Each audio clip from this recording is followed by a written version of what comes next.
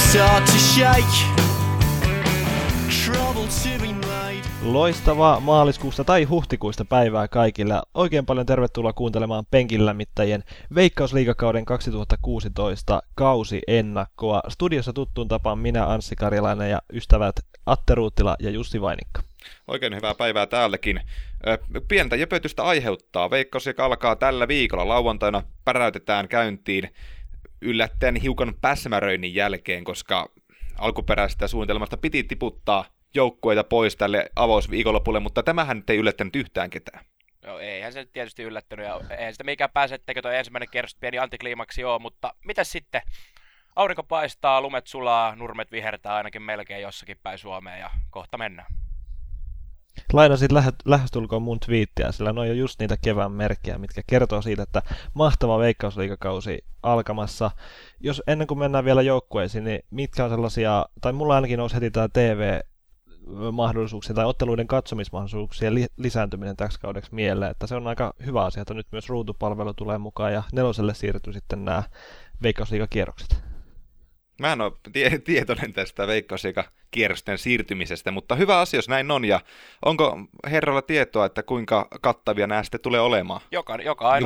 Joka ainoa ottelu Ruutu Plussasta ja IS Extrasta on nähtävillä. Ja no se oli tiedossa. Ilmeisesti siellä viime kaudella Yleltä tuttu jalkapallokierrosformaatti jatkaa sitten nelosen pääkanavalla jonkun, mitähän se nyt oli, olisikohan se sitten myös sen kerran kuukaudessa. Tämä ihan hyvältä paketiltahan se kuulostaa. Varmaan. Ja jos haluat meitä seurata sosiaalisessa mediassa, niin se onnistuu Facebookissa Penkinlämmittäjät ja sitten Twitterissä Penkinläm, ja sinne vaan sitten komsuu ja palautteet, jos dikkailit semmosesta hommasta. Kuuntelet jalkapallopodcast Penkinlämmittäjiä. Penkinlämmittäjän Veikkausliiga-ennakko toimii seuraavan kaltaisesti, eli ensimmäisessä osassa käsittelemme 6 joukkuetta siltä pohjalta ylöspäin, jonka jälkeen hyökkäämme top 6 pariin, joten tässä osassa 12-6. Eikö näin mene? 12-7. 7. No joka tapauksessa 6 joukkuetta, ja lähdetään liikkeelle Ilveksestä Tampereelta, jossa ei kyllä puhuta tuota murretta, mutta kumminkin. Ilves pysyi Veikkausliigassa lopulta aika selvästi 8 pisteen erolla karsiasiaan, ja ne suurimmat otsikot revittiin Ilveksen entisen päävalmentajan Keith Keke Armstrongin joidenkin mielestä spedeilystä, kun herra oli Maikkarin studiolla eikä valmentamassa sitä joukkuettaan matsin aikana, tai matsissa. Niitä oli vähän ikävää sinänsä, että Tamperelaisjoukkue pelasi ekana Veikkausliigakautena pitkästä aikaa ihan hyvän kauden, siellä kuitenkin sarjapaikka suhteellisen selvällä pisteerolla säilyi, niin silti tämmöinen hirveän negatiiviset fiilikset jäi vellomaan ton loppukekekeissin johdosta. Niin, kyllähän se kaikin puolin harmillinen asia oli, ja vielä kun mietitään sitten taas Ilveksen kautta sitäkin mielessä, että Tammelassa riitti koko kesän hyvin yleisöä, ja joukkue sai niin kuin kannattaa taakseen, niin toi oli tommonen harmillinen loppu huipennus sitten tohon. Ja me Anssin kanssa puhuttiin tuossa aikaisemmin tällä viikolla, että harmi kun tämä vanha Tammela osittain nyt siirtyy siitä helkattiin ja tulee uusi moderni stadion, jossa on liiketilaa ja asuintilaa sun muuta, niin mä pidän sitä kumminkin hyvänä asiana. Jalkapalloyhteiskunta kehittyy ja kyllähän Tammela silti pysyy Tammelana, vaikka sillä nyt ei ehkä sitä totutunlaista miljöötä olekaan, mutta ehdottomasti pitää nostaa hattua tolle Tammelan nurmikolle. Se on semmoinen sametti, että kyllä siinä tekisi mieli ilkosillaan pyöriä ja huutaa hävyttömyyksiä. Ei liity mitenkään aiheeseen, mutta Aivan, omat fantasiasi vain, mutta kekekeissi on nyt ollut ja mennyttä. Jarkkovis, tamperelaisen futiksen legenda, tulee päävalmentajaksi Ilvekseen. Oli kuulemma saanut vain muutama tunti sen jälkeen, kun Keke oli erotettu tuosta Pessistä, niin soiton, ja että nyt olisi paikka avoinna, ja siihen tarttui Toni Kallio ja Mikko Kaveen sitten vielä siinä valmennustiimessä. Siellä on tamperelaista kaveria ihan kerraksi. On nimekäs poppo, mutta mulla vähän on semmoinen kumminkin epäselvyys, että mikä niiden pelillinen osaaminen tai pelillinen ilme tulee olemaan. Et taustalla häärii nimekkäitä ukkoja, Jarkko Viss, Manse-futiksen legenda, jollain on siellä ainakin, niin, mutta sen takia Ilves nyt on meillä jumbosijalla, koska mä en oikein saa tuosta vissistä kiinni, mikä se konkreettinen lataus on tälle joukkueelle. Niin, voidaan miettiä, Vissin valmennuskokemus ei ole mikään valtavaa, ja kun katsotaan tuota pelaajalistaa viime kauteen verrattuna, niin Antti Ojanperä ja Jussi Kujala lopettivat uransa, ja täten lähti kokemusta joukkueesta aika paljon. Toki Marko Matrone SJK:sta sitten tuli ehkä tuomaan sitä vähän takaisin, mutta siinä on myös semmoinen kysymysmerkki, ja kun miettii, katsoo rosteria, niin kyllähän se vähän kapealta vaikuttaa kaikin puolin. Niin vielä mä otan kiinni tuosta Vississä sen verran, että hänet tunnettiin pelaajana semmoisena kovana raatajana työmyrrä. Ei nyt ollut koskaan mikään sellainen peliälyllisesti häikäisevä siellä kentällä välttämättä, joten ehkä se antaa myös viitteitä siitä, minkälaista Ilvestä tullaan tällä kaudella näkemään. Sitä nähtiin myös Keken brittifutis Ilveksessä viime kaudella, mutta tuskin on hirveästi muuttumassa ainakaan vähemmän suoraviivaisempaa tyyliin toi pelaaminen. Ja Keke Gatein sijasta olisi pitänyt mun mielestä puhua viime kaudella Ilveksen heikosta puolustuksesta. Ne päästi viime kaudella eniten maaleja koko Veikkausliigassa, 48 kipaletta, ja se, että ne joutui nojaamaan aika paljon Emenikken ja Mika Lada-Lahtisen suorituksiin, niin se oli aika huolestuttavaa, ja vaikka nämä kaksi edeltävää herraa pelasikin hyvän kauden, niin kyllä mä nyt toivoisin Jarkko Vissiltä aivan ensimmäisenä, että tuo puolustus tilkitään nyt siihen kuntoon, että he eivät ole putoajan paikalla tai karsian paikalla, koska 48 maalia Veikkausliigassa, niin se on aika messevä määrä ja kertoo siitä, että se puolustuksen roolitus ei ole ollut kohdillaan viime kaudella. No, nyt ainakin siirtoikkuna aikana niin puolustus on saanut hyviä vahvistuksia. Felipe Aspegren Kotkasta on jo vakiinnuttanut itsensä ihan hyvänä liigapelaajana. Ja sitten tietysti SJK:sta toppari Pavle Milosavljevic on äärimmäisen kova hankinta, SJK-kapteeninakin toiminut, niin ainakin viime kauteen verrattuna niin ehkä puolustus näyttää paperilla paremmalta. Ja mä toivon, että Milo toisi sitä kuuluisaa johtajuutta, josta aina paasataan siihen toppariosastolle, että olisi semmoinen kovuus, semmoinen presence, joka osaa myös ohjata sitä puolustuslinjaa. Aspegren toivon mukaan nyt valjastetaan sitten nousevammaksi laitapakiksi, ja se olisi yksi ase, jolla pystytään myös murtamaan se vastustajan bussi, mikäli joku lähtee Ilvestä vastaan pussittamaan, mutta ehdottomasti Savljevic on semmoinen, jonka pitäisi nyt ottaa jollain tapaa tuo puolustaminen haltuun. Miten se sitten onnistuu, niin sitä ei varmaan kukaan tiedä, mutta niin, no ainakin sitä johtajuutta, jos ei mitään muuta. Ilveksen kannalta huono juttu on, että Heikki Aho taitaa olla nyt vielä alkukauden ainakin loukkaantuneena, joten kokemusta myös puuttuu siltä osin kokoonpanossa näin alkukaudella. Hyökkäys, niin kuin Atti tuossa mainitsikin aikaisemmin, on mun paperissa kanssa kyllä todella suuri kysymysmerkki, ja maalintekijästä ei ole takuuta tällä hetkellä. Jyväskylästä JJK:sta Antto Hilskaa sinne hankittiin vähän kaavaillaan ykköshyökkääjäksi, mutta mä kyllä hyvin suurilla varauksia ottaisin tämän vastaan, koska eihän Antto Hilskaa ole viime vuosina esimerkiksi JJK:ssa käynyt mitään aivan maagista jälkiä tehnyt. Joo, kyllä kun muihinkin liigajoukkueisiin peilaa, niin on toi auttamatta aika köykäinen toi hyökkäysosasto, että on siinä Jonne Jelmiä ja Mika Lahtista kumppaneita, mutta kyllä se semmoinen terävin kärki tosta puuttuu, eikä tuolla keskikentälläkään nyt mitään hirvittäviä tykkejä ole tarjolla, että toki sitä liigakokemusta löytyy Tomi Petreskua, Marko Matronea ja sitten vähän nuorempaa nousevaa kykyä Lauri Alamyllymäen muodossa, mutta kyllä tuo aika hankalalta näyttää. Ja Jonne Jelmikin kaikella kunnioituksella, että jos mies tykkää sen futiksen pelaamisen ohella vähän käydä muuraileen taloja vai mikä hän nyt olikaan ammatiltaan, timpuri, joku vastaava, niin se myös kertoo siitä omistautumisesta, että vaikka sä annat kaikkes siellä harkoissa niin kauan kuin ne kestää, mutta jos sä oot kumminkin vain osa-aikainen pelaaja, niin ainakin se vaikuttaa sinne mentaalipuolelle, jos ei missään muualla. Pientä positiivista kuitenkin tuolta kärkiosastolta tai laitahyökkäysostolta. Mikael Soisalo klubin 04 hankittiin täksi kaudeksi. Poikamaajoukkuessakin pelannut semmoinen 98 syntynyt, eli tosi nuori kaveri, aika sähäkkä, hyvä 1 vastaan 1 pelaaja, niin tässä on jotain semmoista pientä läpimurtoa ehkä voisi olettaa. Jos esimerkiksi noin Jelmit ja Lahtiset ei saa odotetulla tulosta sieltä, niin Soisalolle voi tulla ihan peliaikaakin. Nyt kun liigassa näitä ulkomaalaispelaajia on vähän joukkueessa kuin joukkueessa, ja nimenomaan tämmöisiä katsomattomia kortteja, niin Ilveksen kohdalla tämä tarkoittaa senegalilaista Emil Paul Tendengiä, joka teki suoraan 2-vuotisen sopimuksen. Hän on laitahyökkääjä kautta 10-paikan pelaaja, ja Viss on ilmeisen tyytyväinen ollut kaverin esityksiin, mutta kuten todettua, niin eihän varsinkaan näistä afrikkalaispelaajista koskaan tiedä. Ja Tendengi merittilistalle löytyy jopa 1 maaottelu Senegalin maajoukkueesta. Me laitoimme Ilveksen viimeiseksi koko Veikkausliigassa. Perusteluja Jussi, Anssi. No kyllä mä lähtisin ihan ton materiaalin syvyys ei ensinnäkään ole kovinkaan vahva, ja se loukkaantumisia se ei kestä. Ja sitten kun niinku sen, kenelle tästä nyt kaavaillaan niitä isoja rooleja, niin siinäkin on jo aika paljon kysymysmerkkejä, että kyllä tästä puuttuu semmoinen tietynlainen terävä kärki ja johtajuus, että tietysti Pavle Milosavljevic on semmoinen kaveri, kuka on aivan avainasemassa, ja jos nyt jotain Ilvekseltä sitten hyvä haetaan, niin kyllä Mika Hilander Veikkausliiga-joukkueen ykkösmaalivahtina kyllä on aivan riittävä. Mä oon kanssa sitä mieltä, että tämä on nyt todella vaikea paikka ihan kaikilla osa-alueilla Ilvekselle. Niin negatiiviset pilvet jäi leijumaan viime kauden jälkeen. Nyt siellä on Jarkko Viis, rohkeinen epäillä Vissin kyky ja luotsata Ilves samanlaiseen tulokseen tällä kaudella kuin mitä Keith Armstrong teki. Ja ihan tuon materiaalin puolesta sijoitus on tällä kaudella niinkin alhainen kuin viimeinen. Kyllä tämä joukkue on pahasti tuuliajolla tällä kaudella varsinkin näitä isoja joukkueita vastaan. Ja valitettavasti Tampereen ylpeys nyt lähtee sarjaporrasta alaspäin.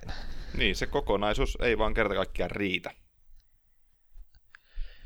Seuraavana, eli 11 sijalle Penkinlämmittäjät ränkkää tämän kauden Veikkausliigassa Kuopion Palloseuran.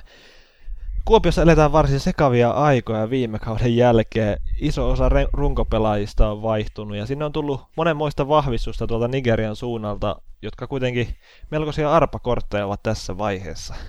Mä ehkä enemmänkin muuttaisin niin, että KuPSissa ollaan omalaatuisissa fiiliksissä syystä, että Marko Rajamäki, arvostan todella suuresti häntä valmentajana, on osoittanut tasonsa. Ja niin nyt on mielenkiintoista nähdä, että tuommoinen joukkue, niin mitä Marko Rajamäki tekee. Taktinen valmentaja, osaa myös varmasti käsitellä pelaajia, niin mä veikkaan, että tästä tulee käymään silleen, että joko totaalinen mahalasku tai sitten yllätysvalmis keskikastin joukkue. Niin, kyllä tässä nimenomaan kaikki on mahdollista, koska eihän kukaan tiedä näistä Nigerian pojista juuri yhtään mitään. Perillahan nimet on ihan kovia, että otetaan esimerkiksi, haluan nyt nimetä ensimmäisenä maailmassa tämän kaksikon Warri Wolves Brosiksi, eli Ekuekwe ja Salami.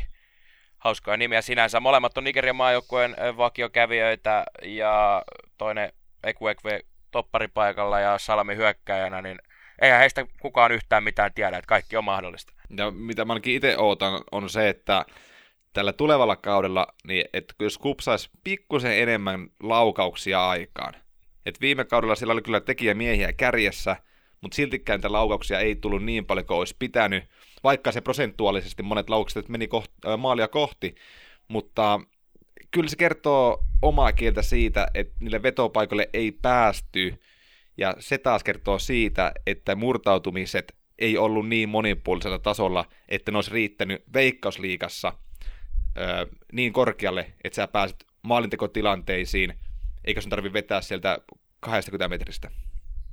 Toihan on ollut KuPSin perisynti jo näistä Esa Pekosen viimeisistä vuosista lähtien, että ne maalipaikkojen luominen ja semmoiset organisoidut hyökkäykset on niin kiven alla, että oikeastaan ainoat mahdollisuudet tehdä maali jostain erikoistilanteessa kulmapotkuista suurin piirtein. Että välillä tuntuu, että se Rapankin pelityyli on hirveän yllätyksetöntä ja vähän semmoista mielikuvituksetonta, ja siellä sitten enemmän semmoisen kovan työntekoa ja raatamisen kautta vähennetään niitä asioita, niin jännä nähdä myös siinä mielessä, millä tavalla nämä Afrikan starat tai flopit sitten lopulta siihen sopeutuu. Niin, siihenkin on vaikea etukäteen tarttua, kun joukkue on ollut todella hajanainen liigacupissa, ei oikein kukaan ole saanut minkäänlaista kuvaa, että minkälaista joukkueesta tässä nyt on kyse, ja mitä Kuopion suunnalta nyt on kuulunut näiden Afrikan poikienkin ensimmäisten pelien jälkeen, niin ei se nyt hirveän lupauksia herättävää ole vielä tässä vaiheessa ollut.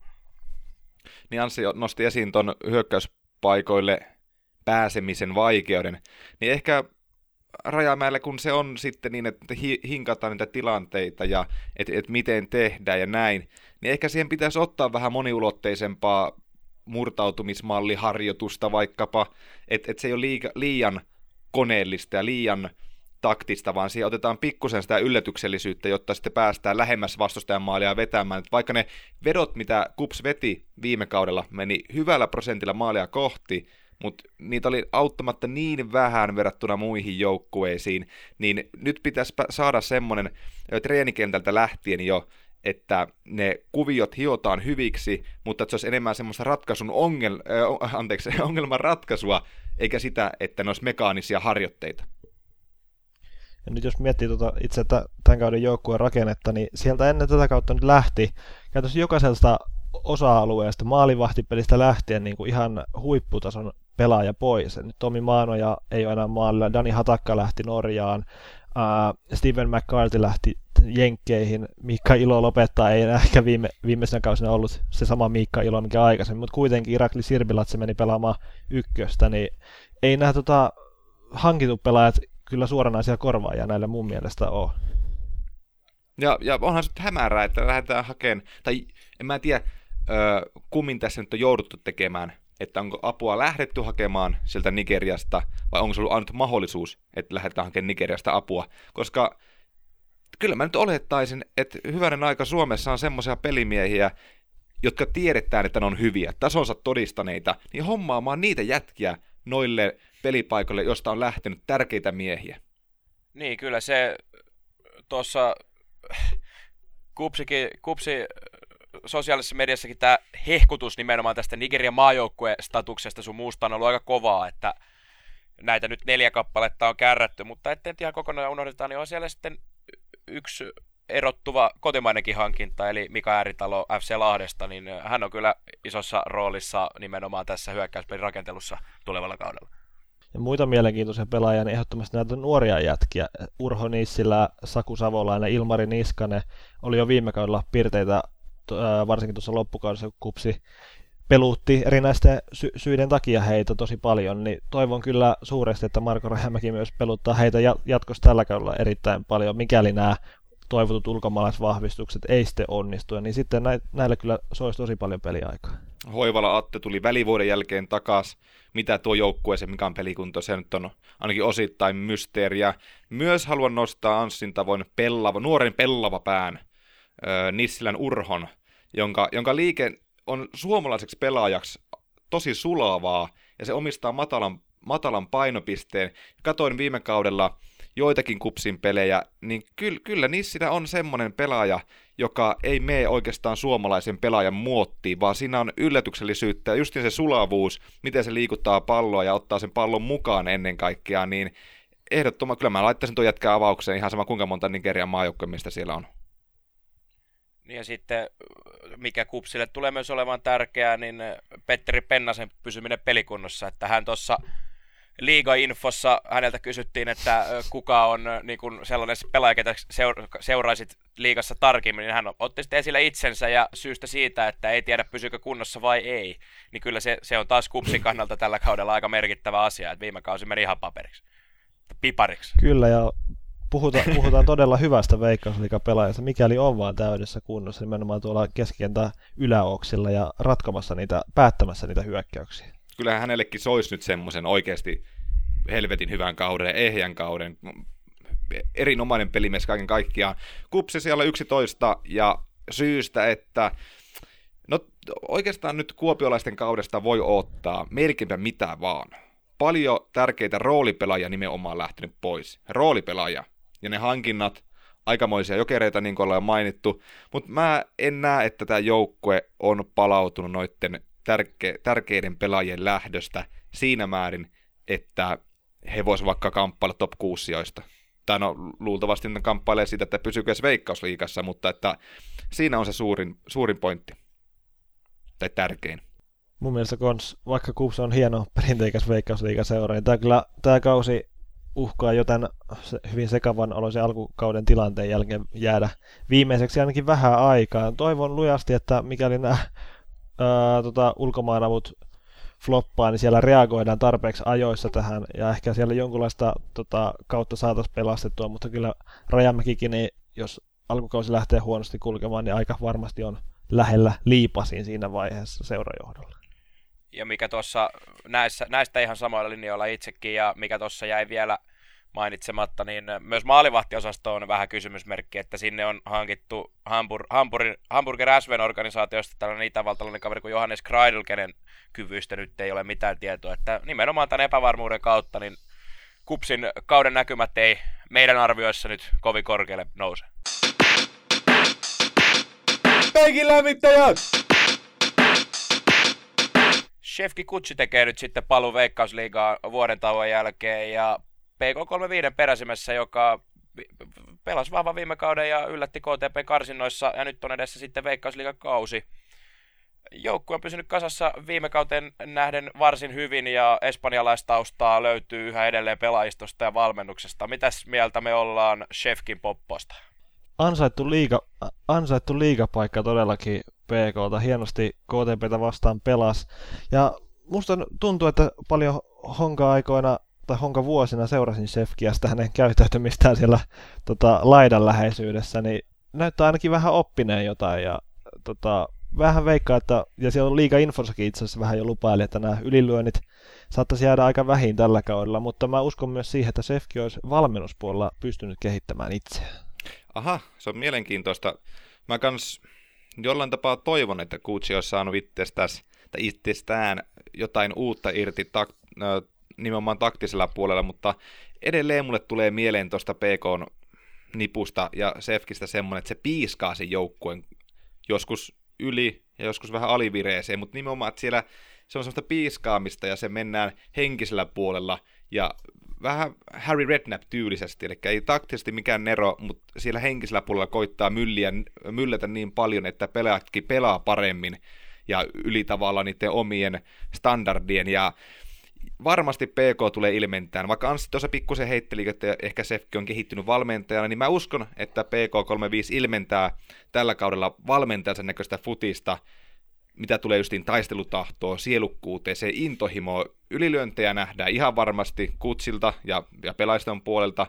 Ja pikkusen mua huolettaa nyt toi espanjalais-immigraatio, miten sanotaankaan, joka pitää huolen siitä, että löytyy tulisieluisuutta, mutta myös siitä, että torikokouksia varmasti nähdään, ja ei Suomessa oikein tuomarit ole tottunut siihen, että tilanteen jälkeen tullaan pitämään luentoa tai monologia sille pillipiiparille.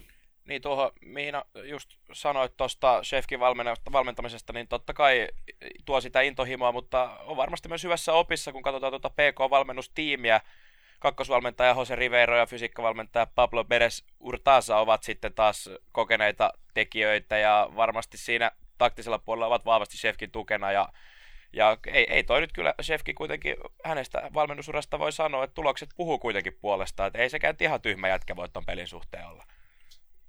No ei missään nimessä, mutta kyllä mulla on sen pelko, että se pelin sisältö niissä korkeissa painetiloissa, niin ne ratkaisut jää vähän tunnepitoisiksi eikä loogisiksi.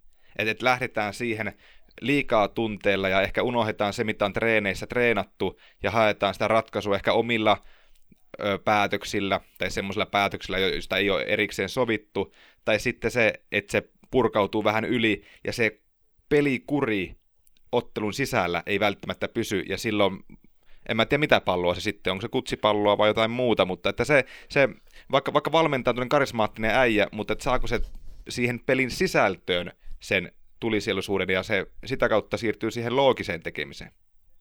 PKhan on äärimmäisen taitava joukkue, ja kun siellä on näitä espanjalaisia palloneroja ja sitten vielä Ymerek Saferin kaltaisia kavereita, kun sitten siihen lisätään se Šefkin tulisieluisuus ja sellainen valmentajan näköinen futis, niin se kieltämättä se vetää yli monessa tilanteessa ja välillä se omakin pää unohtuu, ja kyllä mä tämän PK35 puolustusala kerran nostaisin niin kuin suurimmaksi heikkoudeksi. Se on tosi kapoinen. Siellä on äijä, joilla on vielä aika paljon näytettävää Veikkausliigatasolla. Mikä tuohon pelaajaliikenteeseen kiinnittiin huomiota ensimmäisenä, niin sieltä on tullut ihan hyviä liigatason pelaajia, mutta myös Šefkille tuttuja pelaajia Hongan ajalta. Sekä Ilari Äijälä, Daniel Kollar, Aleksi Ristola, Markus Heimonen että Kevin Mompila, jotka oli kaikki silloin Hongan ja Šefkin yhteisellä liigakaudella mukana. Ja se on varmasti Šefkillekin semmoinen asia, mistä on hyvä ammentaa. Toki sekä Mompila että Heimonen on ehkä semmoisia vähän ehkä vielä raakileita Veikkausliigatasolle, että vaikka toki pelejä on takana, mutta semmoinen todellinen läpimurto on tekemättä, mutta tämä oli kuitenkin semmoinen selkeä huomio, minkä tuosta pomppasi esiin. Ja no äijällä ja Ristolla on mun mielestä ihan oikeasti profiilihankintoja PKlle, ja ihan jokaiselle seuralle ne ei välttämättä olisi profiilihankintoja, hyviä pelaajia, hyviä hankintoja joka tapauksessa, mutta kun puhutaan PKsta ja Veikkausliiga-kokemuksesta, niin kyllä äijällä ja Ristolla tuo sitä, ja ensin mainittu, niin sehän pystyy pelaamaan useammalla pelipaikalla, niin on semmoinen eräänlainen valmentaja, unelmapelaaja. Mä en ole ihan varma tästä profiilihankinnasta, jos puhutaan kuitenkin äijälästä. Niin, ton tason seuraa. Kyllä, no joo, ymmärrän pointin. Nehän on ollut aikaisemmilla kausilla hyvällä tasolla. Ristola pelasi todella hyvin TPS:ssä aikanaan, mutta ne on kaikki vähän tämmöiset hankinnat sellaisia, että niillä on nyt vähän todistamatta se, että ne tällä hetkellä pystyy pelaamaan tuossa Veikkausliigassa, ja se on aika se suuri kysymysmerkki, että siellä on sitten vielä, kun nämä Jussi listaamat honkamiehet lisätään siihen, niin kyllä tuossa on aika vähissä kuitenkin loppupeleissä ne Veikkausliiga-ottelut näillä jätkillä. Pablo Kouniago oli aikaisemmalla honkavisitillä erittäin hyvä hankinta. Uskon, että on myös nyt Veikkausliigassa kova maalintekijä tuolla hyökkäyspäässä. Sitten jos vielä yhden pelaajan tuosta nostaa nimenomaan näistä hankinnoista, niin Ekenäs Idrottsföreningistä Tammisaaresta ykkösestä Lukas Kaufman oli Liigacupissa hyvä, osui maalinkin useamman kerran, että siinä on yksi potentiaalinen tähdenlento alkavalle kaudelle. Me laitettiin PK sijalle 10, ja mä olisin henkilökohtaisesti laittanut PK:n vielä selvemmin häntä päähän, jos se on mahdollista, mutta koska me ollaan demokraattia, niin siksi 10 sija PK:lle tulevalle kaudelle. Joukkojen materiaalin laatu on kumminkin vielä kysymysmerkki. Se viimeinen laatu, se viimeinen puristus, niin sitä ainakaan minä henkilökohtaisesti en tiedä, mitä se tulee olemaan, tuskin kovin moni muukaan. Ja sitten se, että miten Sefki lähtee tuota joukkoita peluttamaan. Tunnetta löytyy, jos ei muuta, niin kai sekin nyt on jotain. Mä sanoin, että PK tulee yllättämään varsinkin alkukaudella monet, että se lähtee altavastaajana haastamaan isoja joukkueita, mikä sopii sille se asetelma. Mikäli nyt Kutsi saa muokattua tätä pelityyliä vähän rauhallisemmaksi, organisoidummaksi ja puolustusta vähän kollektiivisemmaksi, niin ne saattaa jopa vähän aika selvästikin säilyä, että se ero saattaa tulla jo hyvissä ajoin selville, eikä ne joudu lopussa enää niinkään taistelemaan siitä säilymisestä, mutta pahat loukkaantumissumat, ne voi vesittää kyllä tämän säilymisen totaalisesti, on se niin ohut kuitenkin se materiaali. Ja mä näen myös tämän ihan hyvänä puolena, että siellä on niitä pelaajia, jotka haluaa todistaa pelaavansa vielä liigatasolla, ja sen vuoksi PK säilyy mun paperissa. Nimenomaan kauden alku on PK:lle elintärkeä, ja sitten on se tietysti viime kauteen verrattuna, niin vaihtuvuus nyt on kuitenkin aika pientä, että se on aina etu ja viimeinen asia, niin kysymyshän kuuluu, että onko Kim Raimi edelleenkään maksanut velkoja. Penkinlämmittäjän Veikkausliiga-ennakon ensimmäisen osan 9. joukkue on PS Kemi, ja PS Kemi klaaras sitten kumminkin lopulta sen ykkösen voiton itselle, vaikka ne meinasikin lopussa vähän pupeltaa. Ja muutamia pelejä viime kaudella nähneenä täytyy todeta, että PS Kemillä oli sopiva pelityyli ykköseen ja pelaajamateriaali ykköseen, mutta se suurin kysymys nyt tälle alkavalle kaudelle tultaessa liittyy PS Kemin taktisiin variaatioihin. Joo, Jari Ooman valmistautuu päävalmentajana uransa ensimmäisen Veikkausliigakauteen. Mulla oli henkilökohtaisesti jo viime kautta ajatellen epäilyksiä, että riittääkö Ootsi Oomanilla taso tuolla ykkösessä. Osoitti luulot vääriksi, siellä on hyvää työtä tehty aikaisemmin Tommy Taylorin kanssa muun muassa, ja mistä sitten Ooman on jatkanut tätä pelityylin niin kuin luomista PS Kemille. Sehän on hyvin nopeatempoista futista, ei pahemmin peruutella palloriston jälkeen nopeisiin hyökkäyksiin ja todella suoraviivaista peliä, mutta se näkyy välillä sitten ihan isonumeroisinakin otteluina. Kyllä mun täytyy myöntää, että mua hiukan hirvittää, että kuinka PS Kemi onnistuu reagoimaan pelin sisällä niihin eri tapahtumiin. Anssi sanoi, että riisto eteenpäin, suoraviivaisuutta,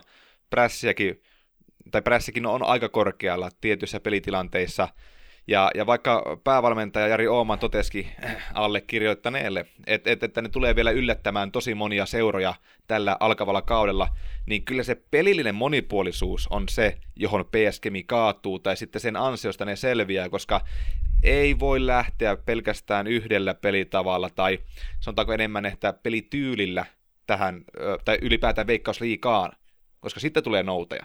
Et jos Jari Ooman pystyy taustajoukkoineen muokkaamaan pelin sisällä järkeviin palasiin peliä, niin sitten PS Kemi säilyy heittämällä, mutta jos ei, niin sitten ei kyllä Kemin kingejä paljon naurettele. Joo, sama mikä tuohon PK35, niin aika hyvinhän tuo Keminkin porukka on pysynyt kasassa ja lisäyksiä rosterina ihan hirvittävästi ole tarvinnut tehdä. Toki niitäkin on tullut. Ja heistä ehkä mielenkiintoisin poiminta on Matias Ojala AC Oulusta. Hampurissa pitkään viettänyt ja aika kovastakin mediahuomiosta nauttinut kaveri, joka ei liigassa ole semmoisia suuria mahdollisuuksia saanut ja nyt sen sai.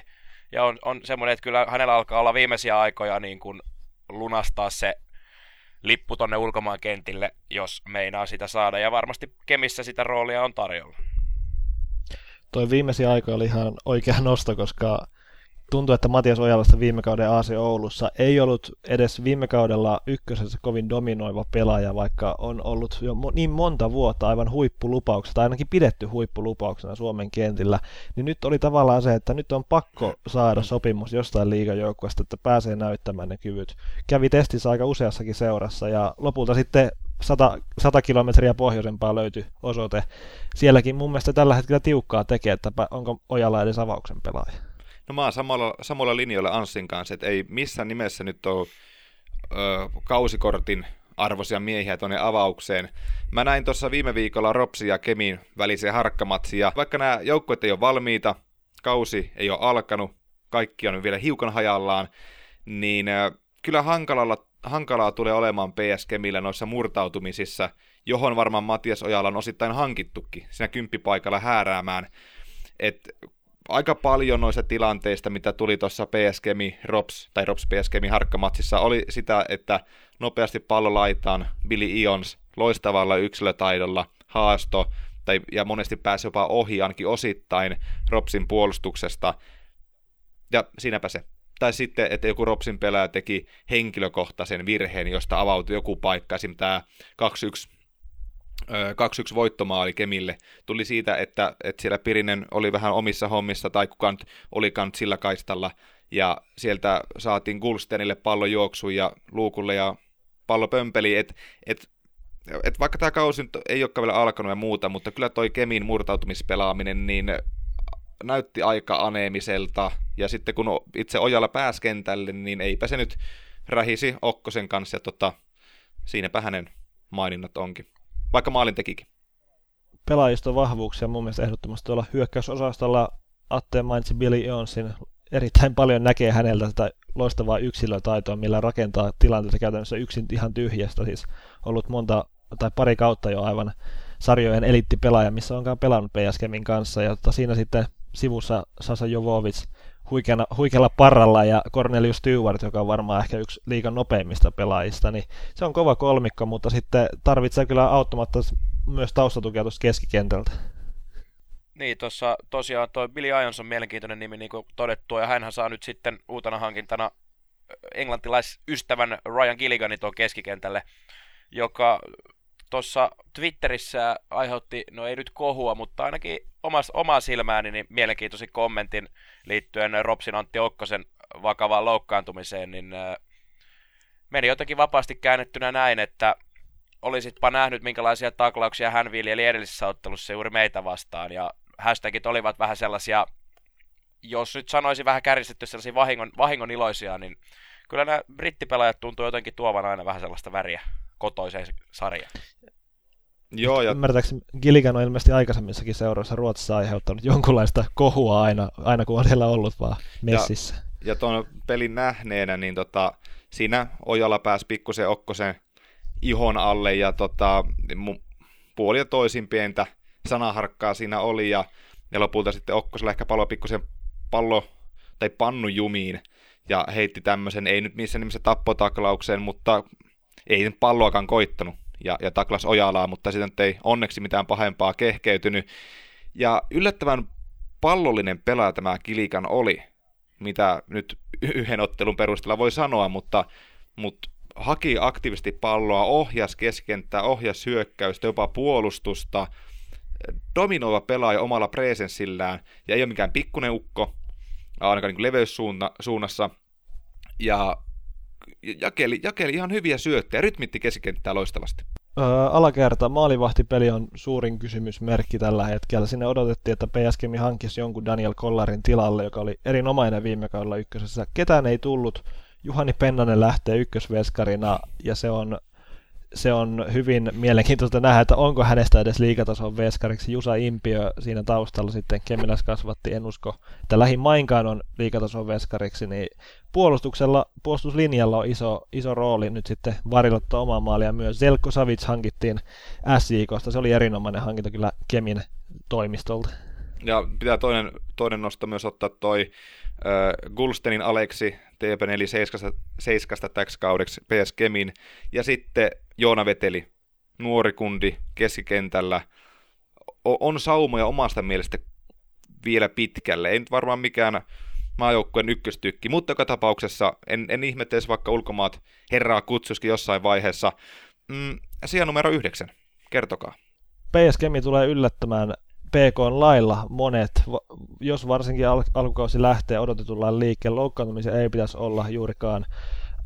Useita saattaa myös ärsyttää tämä suuri ulkomaalaispelaajien määrä tuolla Kemissä, mutta se on ollut, tai se millä ne on hankittu sinne, se on ollut erittäin hyvän ja laadukas kouttauksen tulosta, eikä siellä hirveästi ole huteja ollut viime vuosina Kemillä näistä ulkomaalaisten osalta. Toi on sitten iso juttu, että kun ne on viime vuosina voittanut niin paljon joukkueena, että kun tulee niitä vastoinkäymisiä, että tulee takkiin vaikka useammassa ottelussa peräkkäin, niin miten tämä joukkue sitten kestää, se on aika iso kysymys. Niin, täytyy itse myöntää, että Kemin joukkueena ei kovin tuttu ole, ja olisin ehkä ollut valmis heidät sijoittaa myös tuonne putoamiseen oikeuttaville sijoille, mutta pakko kyllä sanoa, että asiantuntijat nyt itse tässä on kyllä meikäläisenkin vakuuttanut siitä, että ihan hyvän oloinen kausi siellä on tulossa, ja säilyminen on hyvinkin mahdollista, ellei jopa todennäköistä. Materiaali on leveä, mutta se mahdollinen kompastuskivi, mistä sanoinkin jo aiemmin, on lähtökohtaisesti se yksioikoinen pelityyli. Siihen pelin sisällä reagoimiseen pitää kiinnittää huomiota, ja totta kai maalivahtipeli. Siinä on ainakin työnsarkaa pojilla.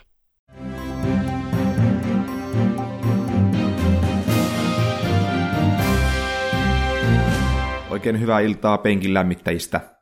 Aiheitamme tänään jalkapallo ja jalkapallo.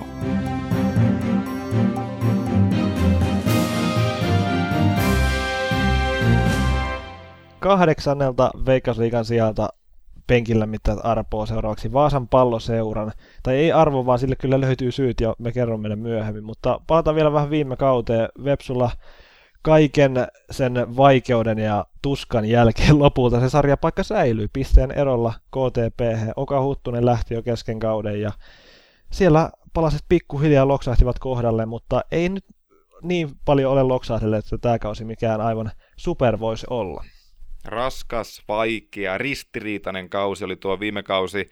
Oka Huttusen brittipallo sai ainakin meikäläisessä, vaikka tykkäänkin jalkapallossa eri variaatioista ihan mielettömästi, ja se on niin kuin pelin suola itse pelaajien ohella, niin jos se nyt oksennusrefleksiä aiheuttanut, niin kyllä toi Oka Huttusen, en tykään yhtään, miten Vepsu pelasi hänen alaisuudessaan, ja nyt on Vuorisen Pete, joka sai sitten lopulta pelastettua vaasalaisseuran, niin kuin Anssi mainitsi, ja on kuullut tuolta jo viime kauden aikana agenteiltani Vaasasta, että huomattavasti pelaavampaa pelityyliä nyt Petri Vuorinen on tuonut Vepsuun, kuin mitä se oli Oka Huttusen aikana, vaikka en mä tiedä kuinka paljon vaaditaan, että siitä pallosta saadaan hiukan miellyttävämpää katsottavaa. Tosiaan uusi kausi, uudet kujeet, uusi stadion, ja Stephen Morrisseykin pääsi aloittamaan kauden tällä kertaa terveenä, ja se on taas VPS:n kohdalla niin kuin useina aikaisempinakin kautena on tärkeää, että tähän pysyy kunnossa.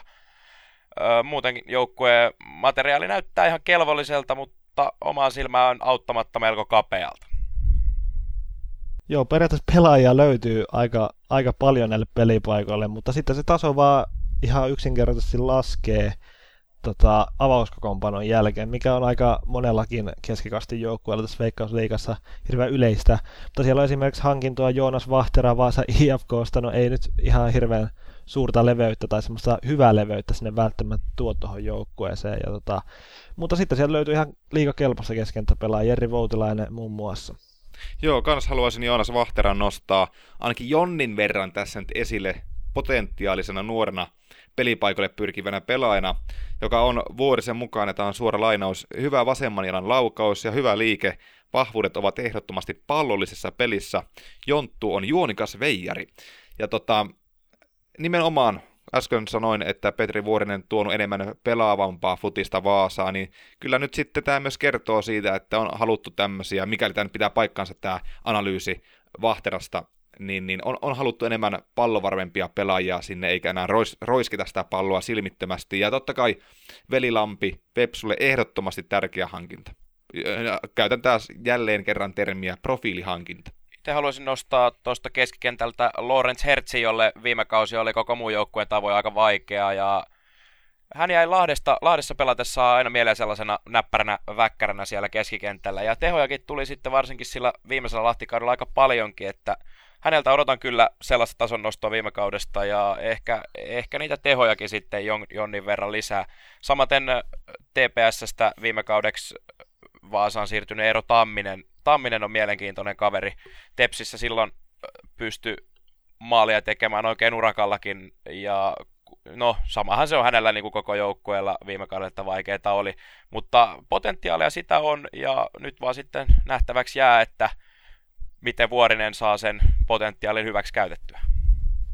Ja mä haluaisin vielä palata hetkeksi tuohon Vuoriseen, että se toi mukanaan hiukan pelaavamman pelityylin, joten sitäkin on jännä seurata tulevalla kaudella, että minkä tyylistä se peli on, kun saatu tuo talvikausi reenailtua ja tuotua sitä vuorismaista jalkapalloa joukkueeseen, niin onko se kumminkaan tarpeeksi vahvaa, onko se tarpeeksi teknistä tai taktista, onko se tarpeeksi maalia tekevää, pysyykö puolustus tiiviinä. Et mä toivon oikeasti Vepsun kannalta, että nyt ei mentäisi kumminkaan ojasta allikkoon, vaan nyt Vuorinen saisi tuoda niitä omia vahvuuksia valmentajana esiin tämän kauden VPS:ssä. Ja Vepsusta on hyvin vaikea sanoa oikein juuta tai jaata tässä vaiheessa. Tuo materiaali ei ole noiden ylempien tai meidän veikkaamien ylempien joukkueiden tasolla oikein millään mittarilla, mutta sitten sieltä löytyy tämmöisiä valopilkkuja ja sitten tämä Vuorisen nyt nosto tähän vielä, että siellä on semmoista uutta tekemisen meininkiä ehkä saatu siihen, niin parhaimmillaanhan noi jätkät saattaa nostaa tasoa vaikka kuinka paljon ja olla vaikka koko alkukauden niin kuin valopilkkua Veikkausliigassa, mutta että se kestäisi koko kauden sitten, niin hyvin vaikeaa nähdä, että Vepsu tuolla 6 joukossa esimerkiksi taistaa. SGP Kemmin kohdalla maalivahtitilanne nostettiin kysymysmerkiksi ja sen haluaisin kyllä tehdä myös Vepsun kohdalla.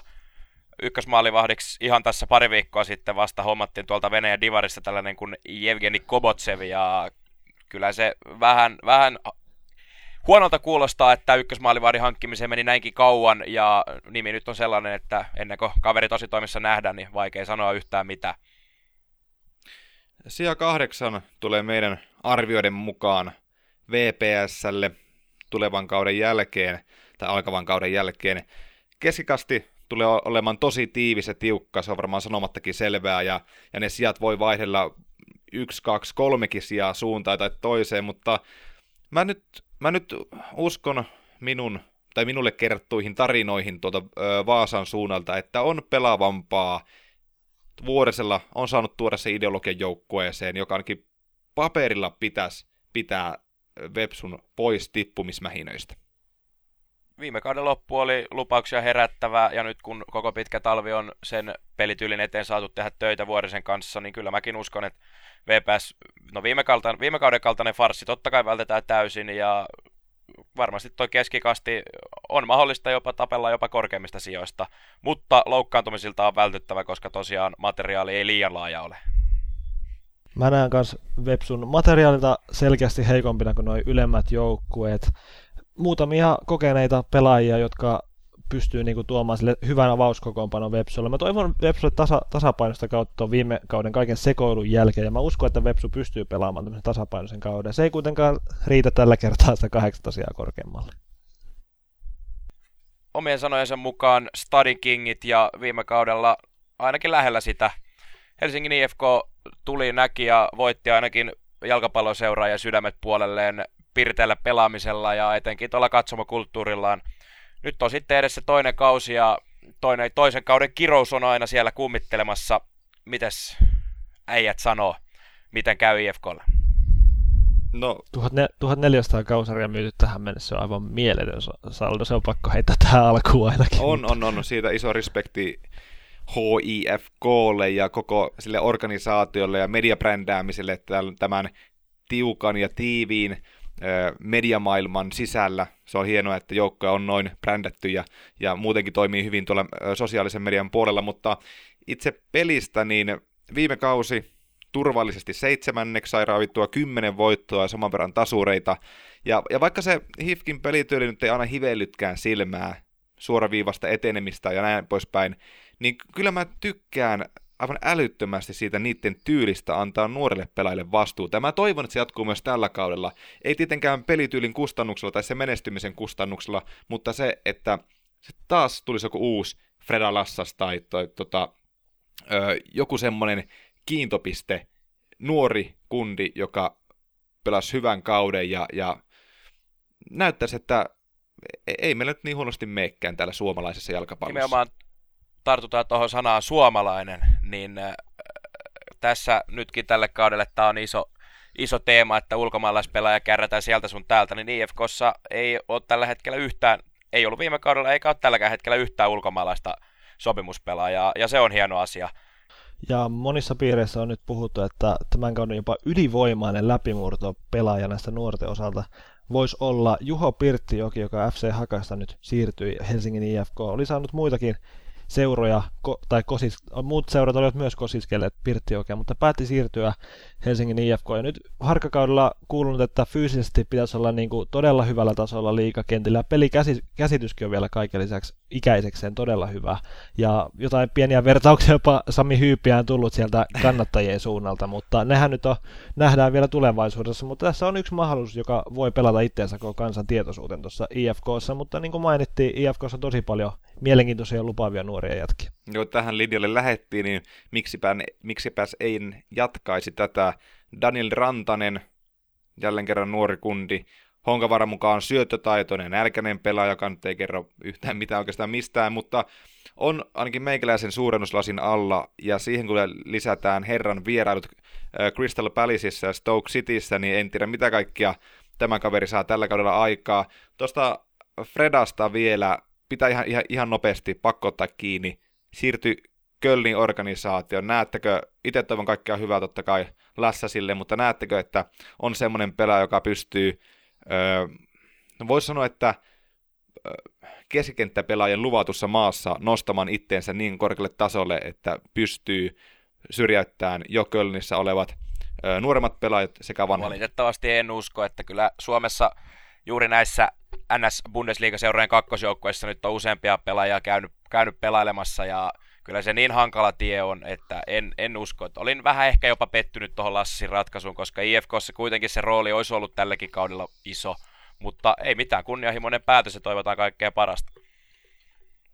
Samalla linjalla Jussin kanssa, ja nyt se iso rooli näkyy valitettavasti IFK:ssa, että sillä ei ole siihen keskikentän maestron rooli, niin sanotusti, joka pystyy olemaan se keskentän pelin rakentaja, pelin rytmittäjä, niin siihen ei oikein ole nyt ketään tarjolla, että Xevde Gela hankittiin sinne ihan hyvä kahden suunnan pelaaja liigaan, mutta ei ole mun mielestä Lassasin tasoinen kuitenkaan esimerkiksi syöttötaidoltaan. Ja kirurgi Mäkelä ei pelaa keskikentällä, mutta hyökkäyksessä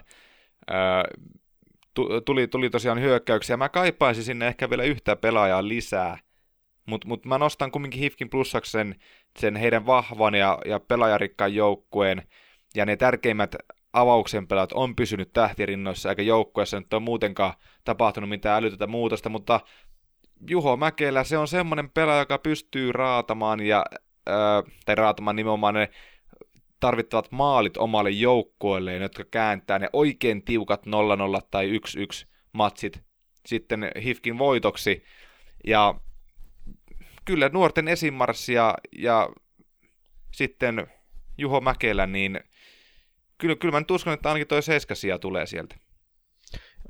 Toi loukkaantumisherkkä hyökkäyspää on mun mielestä aika iso huolenaihe IFK:lla, että siellä on kuitenkin Juho Mäkelä, jolla ikä ei ole enää ihan hirveän vähän, ja sitten Pekka Sihvola, joka kunnossa ollessaan erittäin vaarallinen maalintekijä, mutta kun aina ei ole pysynyt ihan paikat ehjänä, niin Ville Salmikivi on ikävä yksin siellä. Viime kaudella Kastraatti tuli kesken kauden sinne ja iski jollain ilveellä sitten ne muutamat peräkkäisissä ottelussa maaleja, niin kyllä toi hyökkäyspää on ehkä se kaikkein suurin kysymysmerkki tämän kauden IFK:ssa. Niin, tässä voisi ehkä ajatella, että Honkavaara on miettinyt, että laatu korvaa määrän, mutta kieltämättä niin kuin tuossa nyt tuli, loukkaantumisriski on aika iso. Ja sitten toisaalta Ville Salmikivi jo viime kaudella oli sellainen todellinen supersub kyllä ja pystyy niitä maaleja sitten penkiltäkin tekemään. Viime kaudella 30-vuotiaana liigassa debytoinut vasenlaitapakki Otto-Pekka Jurvainen oli loistava debyyttikausi, 4 maalia, 7 maalijohtanutta syöttöä. Ja vaikka oli vähän kesällä loukkaantumisiakin, niin loppujen lopuksi peliaikaan nähden oli liigan tehokkain pelaaja. Vikkeläkinttuinen kaveri, erittäin hyvä keskitystaito. Jännittävä nähdä nyt sitten tällä kaudella, että pystyykö jatkamaan siitä, mihin viime kaudella jäi. Helsingin IFK:ta. Niin. Kerrons. Helsingin IFK:ta Penkinlämmittäjät veikkaa edelleen sijalle 7, eli sijoitus ei muutu. Onko se jopa pienoinen pettymys teidän mielestänne vai minkälaisia perusteluja nyt sitten löytyy?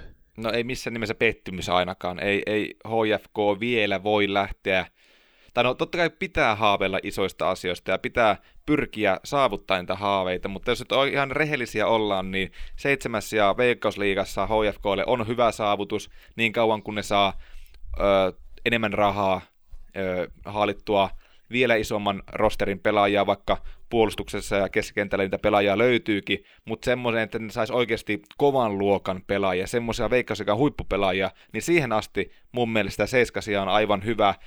Ja kyllä mä nyt oon Mäkelää edelleen, en mä tiedä mikä fiksaatio mulla on sitä kohtaa, mutta maalin tekijä isolla M:llä ja hänen ansiosta ja totta kai Seksipeksinkin ansiosta, niin Hifki kairaa ne tärkeät voitot ja kääntää ne tosi tasaiset matsit itselle ja tulee sijoittumaan ihan hyvin keskikasta. Joo, IFK:ssa seurassa ilmapiiri on äärimmäisen hyvä ja ei nyt ehkä vähän kärjistetysti, niin uskoisin kyllä, että sielläkin voidaan jopa sanoa silleen, että 7. ja nyt toinen kausi putkeen, niin se on niille semmoinen pienimuotoinen mestaruus niin kauan, että sitä niin kuin jatkuvuutta saadaan lisättyä. Ja kyllähän toi Anssin kertomat 1400 kausikorttiakin jo kertoo siitä, että kausikaudelta näitä suurempia profiilihankintoja voidaan tehdä, eli IFK painaa bullilla myös tällä kaudella. IFK on mahtava seura liigalle, Jani Honkavaara tekee hienoa työtä valmentajana, pikkuhiljaa sitä rakennetaan niin kuin Atte ja Jussi sanoivat. Vielä ei vaan materiaali yksinkertaisesti riitä haastamaan pitkässä juoksussa, pitkällä aikavälillä näitä vähän kokeneempia liigaseuroja, mutta turvallinen sijoitus, ei missään nimessä mitään floppia voida odottaa. Istu jo hyvä mies penkille. Me olemme Penkinlämmittäjät.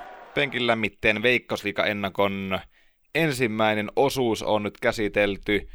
Jos kuulet tämän äänen ping päässäsi, kuuntele myös seuraava jakso.